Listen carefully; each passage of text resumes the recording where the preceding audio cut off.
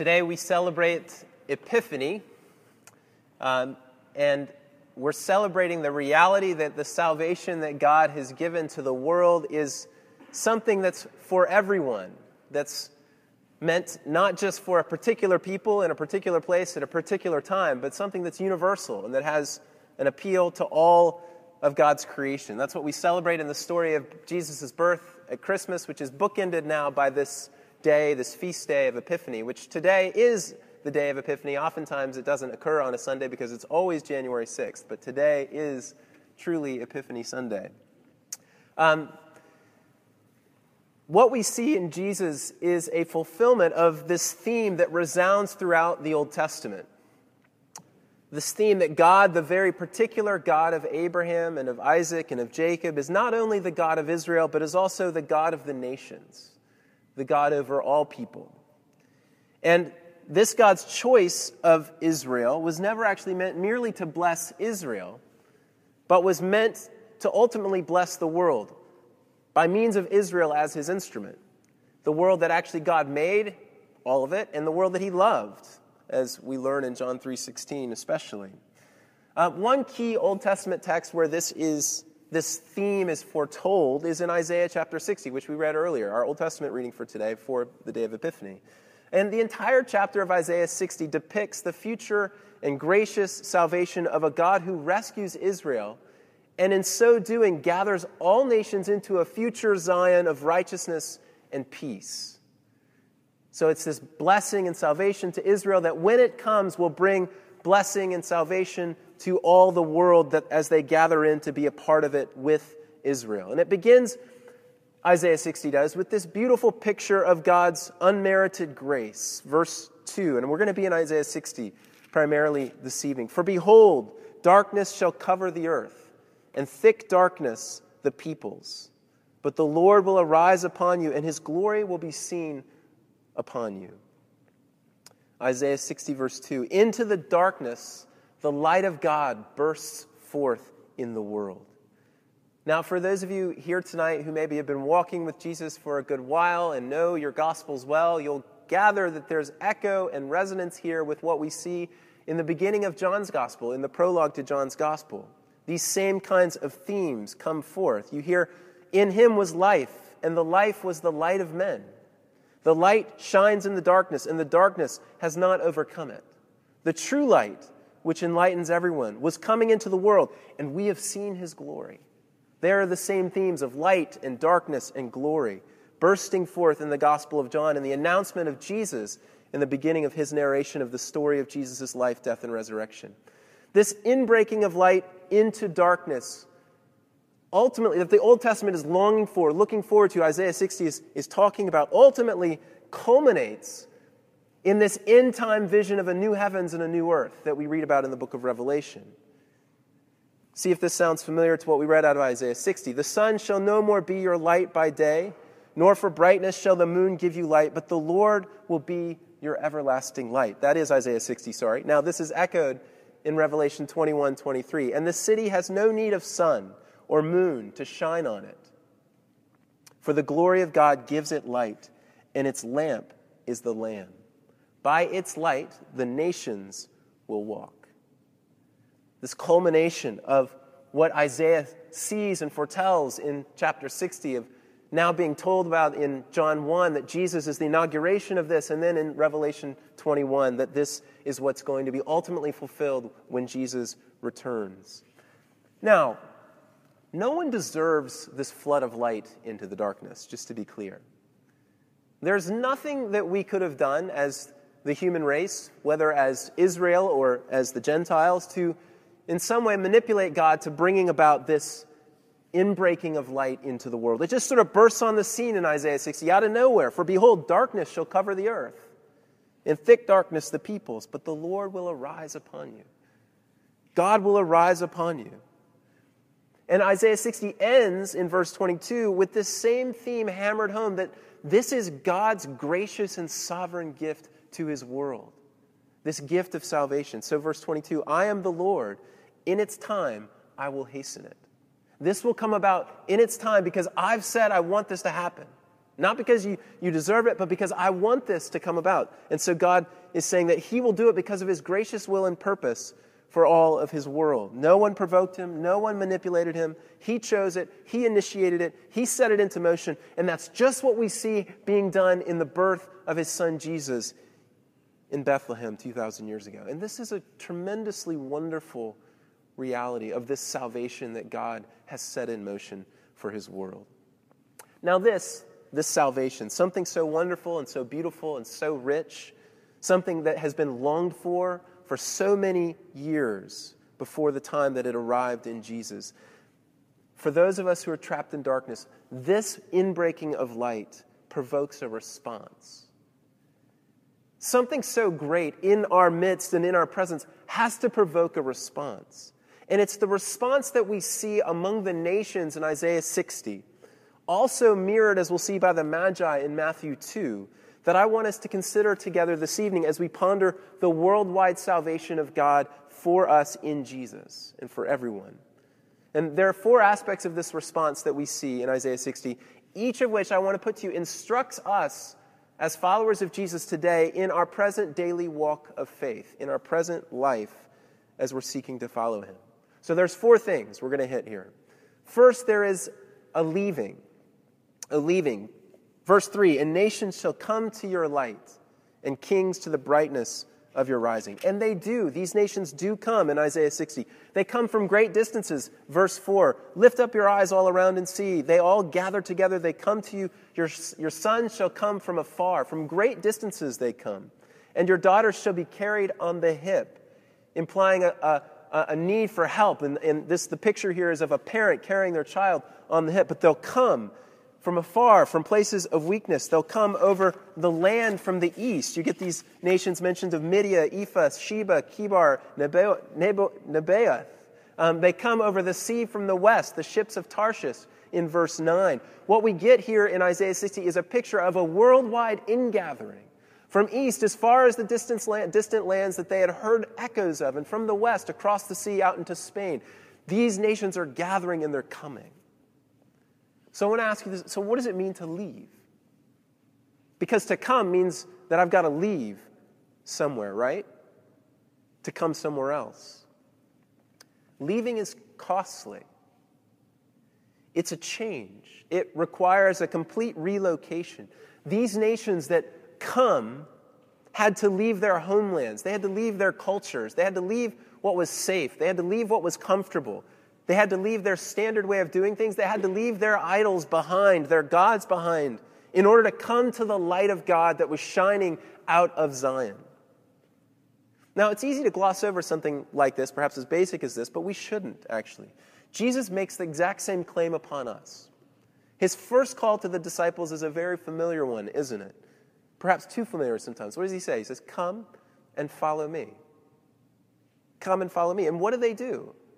In these early chapters of the Gospels, they're fishermen. They get up, they leave their nets, they leave behind their livelihood, they leave that from which they're trying to make their life work, and they put it all behind them, and they follow. They come to the light of the world, and they follow. And that's exactly what the nations do here in Isaiah 60. So I want to ask, why? Why would we leave something to come somewhere else? Why would anyone do such a thing? Why would they pick up from such a far distance and come to this land? Now, let me give you an idea here from Isaiah 60. There is this theme of glory that resonates throughout the chapter. See it at the beginning in verse 3, that the glory of the Lord, his glory will be seen upon you, and it goes on and on and on. Now, there are 2 Hebrew word groups for the concept of glory. One that communicates, and they're both here in Isaiah 60, one of them that communicates more of a weightiness and an impressiveness to God. And we see that in verse 2, that his glory will be seen upon you. That's the word there, of weightiness and impressiveness. And then there's another word in Isaiah 60 that communicates, again, the same sort of general notion of glory, but that points more to the idea of beauty and attractiveness for God. And God will be your glory, it says in verse 19. That could also be translated, and your God will be your beauty.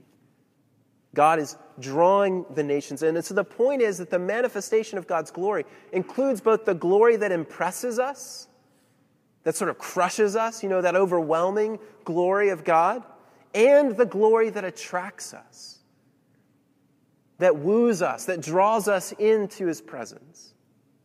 And it's this bright and shining light of God in both of those aspects that is the answer to the question of why we would ever leave something so safe and comfortable and known and familiar in order to jump into something else. None of us, I want to put to you, will ever leave and respond to this incredible gift of the worldwide salvation of God and the glory of Jesus apart from seeing this glory in all of its radiance and all of its majesty, in its beauty and in its weightiness, drawing us to himself.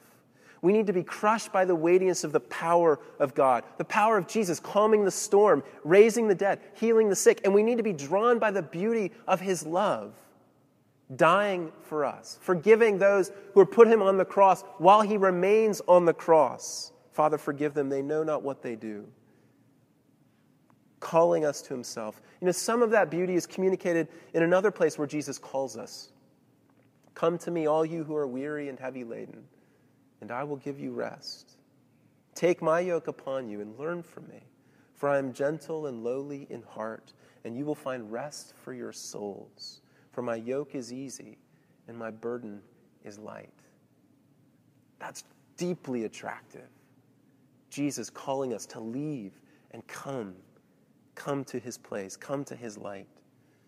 You know, it's in the light of God, in his lavish and wonderful grace and salvation that shines brightly through the cross and resurrection of Jesus, which is God's glory. And it's in that light that we're compelled to come. The nations are compelled to come, to make this long journey, to leave what is familiar in order to embrace him. We have to see him in his impressiveness and in his attractiveness in order for our grips upon what is comfortable and what is safe in our lives to be loosened and to let go. Jesus is the great treasure, which in order to grasp means that we have to loosen our grip upon the treasures of this world, the pennies, the nickels, the dimes, maybe the quarters that we're holding on to and clinging to for life. It's the sight of his glory that draws the nations in. So the question I want to ask about this point of leaving is, do you see it? Do you see the glory of Jesus?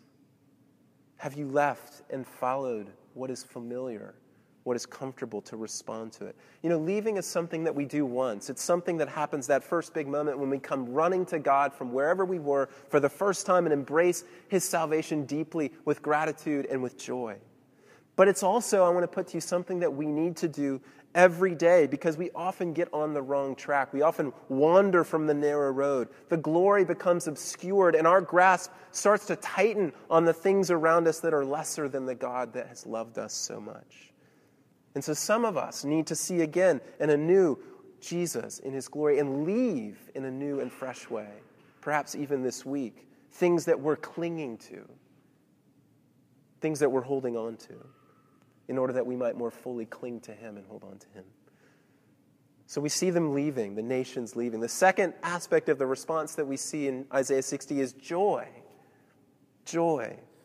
In verse 6, the nations bring good news, the praises of the Lord as they come to Zion. They're leaving and they're coming into the light of God is not done begrudgingly, but with songs of praise on their lips. They're reveling in the good news of God's glory and of his light before them. You know, I wonder, have you ever had somebody give you something that you really wanted but you didn't really expect in such a way that your only response was either to laugh or to cry when you got it? We saw that kind of response in some of our children on Christmas morning as they opened up much longed for but not really anticipated gifts that were under the tree. You know, that just kind of sense of I'm overcome and I don't know how to process or register this other than to laugh or to look really funny or to look at the ground because I'm so overjoyed in what's been given to me. And I want to say that's a kind of picture of the joy of the people who respond to the light of God. Something so deep and so wonderful, the acceptance and the welcome of the God of the universe, a place among his worshiping people for us, for you, for me. That if we sit in its presence, just in the presence of this marvelous gift, that we're brought to that place like a child opening a gift that they longed for. And all we can do is laugh and have joy. What does it mean to have joy? I'm not really sure that our world understands what it means to have joy. The most recent edition of the New York Review of Books has a cover article on joy by a woman named Zadie Smith, and she tells of her first experience of joy in a British nightclub in the late 90s, high on ecstasy, dancing with all kinds of sweaty people around her in the mid-morning night, rocking out to Nirvana's Smells Like Teen Spirit. And she got lost in this moment, as she relates in the article. Seriously, this was her first example of joy. And I just want to say that, respectfully, that's not joy. Joy is not getting lost at all, actually. It's actually being found. And not at peripheral levels in our life, but at the most basic level of human existence. Let me say this more. Joy comes in knowing that all of your deepest fears have been resolved, and that all of your deepest and ultimate longings have been met. And only when those two conditions are true will you truly know the reality of joy. And these things obviously come from the God who made us, the God of all creation, the God who sent his Son in the person of Jesus. And the nations know this. Verse 9, it says, "For the coastlands shall hope for me." Maybe consciously, maybe subconsciously, maybe they don't know it really fully until they actually get there. But they're hoping for God. They're hoping for this one for whom they were made, the only one in whom their longings and desires can be fulfilled. Isaiah 60 doesn't say, and the nations found life and fulfillment in their own gods, because there are many different roads. No, it says they found their hope. They would hope in me. They'd leave those others. They'd find it in me. And those deepest places of fear in our hearts and those deepest longings that we have will be met once and for all. It is God who is our only and our ultimate hope. And it's only when he fills us up, not some chemical substance or anything else, that we can be truly lost in the present fullness of longings fulfilled and fears overcome. And that is joy. Or I could just say, death has lost its sting. Every human life might sometime along its trajectory have a roar in it. But every roar finally ends in a whimper. Death is that ultimate thing that we fear behind all other fears. And Jesus has dealt with that ultimately. And joy is ours as a result of this. Joy is for the nations that come to the light. For many of us, this rightful reality of joy is probably, in the light of God, is probably diminished in our own experience. I would say that's true for most of us oftentimes. And I want to suggest that it's often diminished by scores of intermediate longings and fears that creep in along the way, along the road of life. Whether we'll make it over this next challenge that we're facing, perhaps this week or over the next few months, or ever figure out what I'm supposed to do with my life when I grow up, or will ever find love, will ever get through this disastrous date tonight, et cetera, et cetera. There's these intermediate steps along the way that start to kind of get inside of us, and all of these things can diminish the ultimate relief and joy that comes from seeing the glory of God in the face of Christ. It's not that those things are necessarily unimportant. They're not. God cares about those things in our lives. God has something to say about those things in our lives. God comes alongside of us and uses the body of Christ to meet us in those things in our lives. But it's just that when those things begin to take a primary place in our consciousness, in our psyche, in our thoughts, in our emotions, that they squelch the joy that is rightfully yours and mine because of what God has done for us in Jesus. Jesus wants his joy to be in us, so that our joy may be full. Is it? Is it in your life? If not, what's zapping your joy? What intermediate bits of life are squelching the ultimate relief and rest of God's glorious salvation in your day-to-day life? Remember that by God's gracious initiative and act, you're on the inside of the only party in town. And let that color your experience the most in your day-to-day life. A third response that we see here in the nations is submission. The nations come to serve the future Zion. They come to take a lesser place. And in verse 14 it says, "They shall come bending low to you." And in verse 16, with the image of breastfeeding, we read that the nations give their supply to Zion. and serve Zion, serve God and his people. This isn't about the Gentiles serving the Jews, but it's about everyone together serving the King of the Jews, who is Jesus the Lord. So what does it mean to submit, this responsive submission? It means to lay down your life and to surrender. It means to say that Jesus is king and that you're not. But again, you don't do this begrudgingly in your life in the presence of the light of God, but you do it joyfully. The nations were running to Jesus, coming from far distances to God's light. Submission is the cost of entry into the light and life of God. We must say Jesus is Lord, or we have no part in this worldwide overflow, eruption of salvation. But it's actually just a realignment for us to the position for which we were created in the first place. And when anything comes back into alignment with what it was originally designed for, it finds fulfillment and life and joy. You were never made to be king, never made to be your own boss, never made to make the call. You were made to play second fiddle, not first fiddle. And that would kind of stink if first fiddle was a pretty pathetic player and not as good as you. But in this case, the first fiddle is tremendously, magnificently, unimaginably greater and more glorious and more wonderful than anything that could be compared to him. And this becomes then the way to flourish and to freedom and to relief and to a great side that the pressure is off, that God is God and you don't have to be, and you can say, hallelujah, praise be to God. Now, many of us will resist this step, this responsive submission, kind of like Herod does in Matthew 2, where, we probably won't go to that great of extreme, but, Herod tragically starts to slaughter all the babies under 2 years old in Bethlehem, in the region of Bethlehem. Because he won't have another king. He won't bow the knee to another king. This news of one born king of the Jews is a threat. And it's a threat not just to Herod, but to those of us who want to live life on our own terms. And we can try to remain the ruler of our lives, but we miss the great party. We miss the wonderful adventure that faith in Christ brings.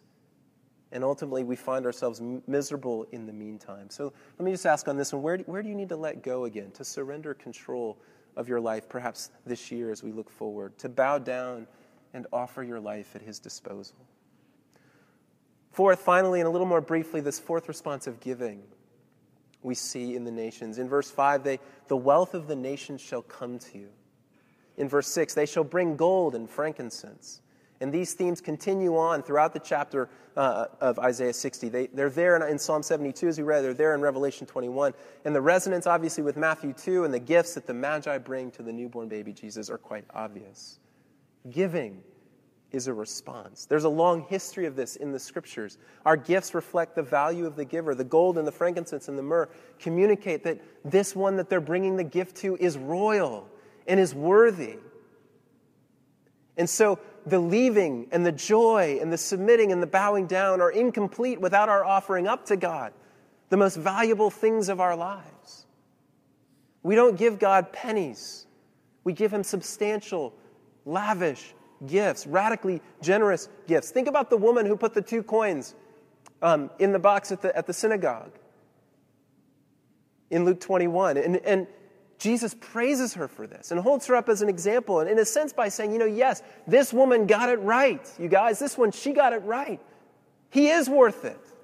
He's worth everything. This giving that we see in 2 Corinthians 8, that the poor Macedonians, in their abundance of joy, overflowed in a wealth of generosity and gave. Joy in giving, joy in generosity. We see it all over the biblical text. And yes, we do give our lives, but as Isaiah 60 talks about, and as the rest of the Old and New Testament talks about frequently, we give our stuff. We give our money. We give our treasures to the God who is worthy of these things. Not, again, begrudgingly, but with great joy. They're flocking into Zion and bringing their wealth to lay it down before the Lord as an expression of the joy that they have because of the light and the gift of the salvation that God has brought into their lives. Is our response to this glory of God likewise similar? Do we embody this generosity with our money and with our stuff to the Lord who was so generous to us? Now, closing with this illustration, which is simply Matthew 2. This response of the nations in Isaiah 60 is the response of the Magi in Matthew 2. The Magi leave.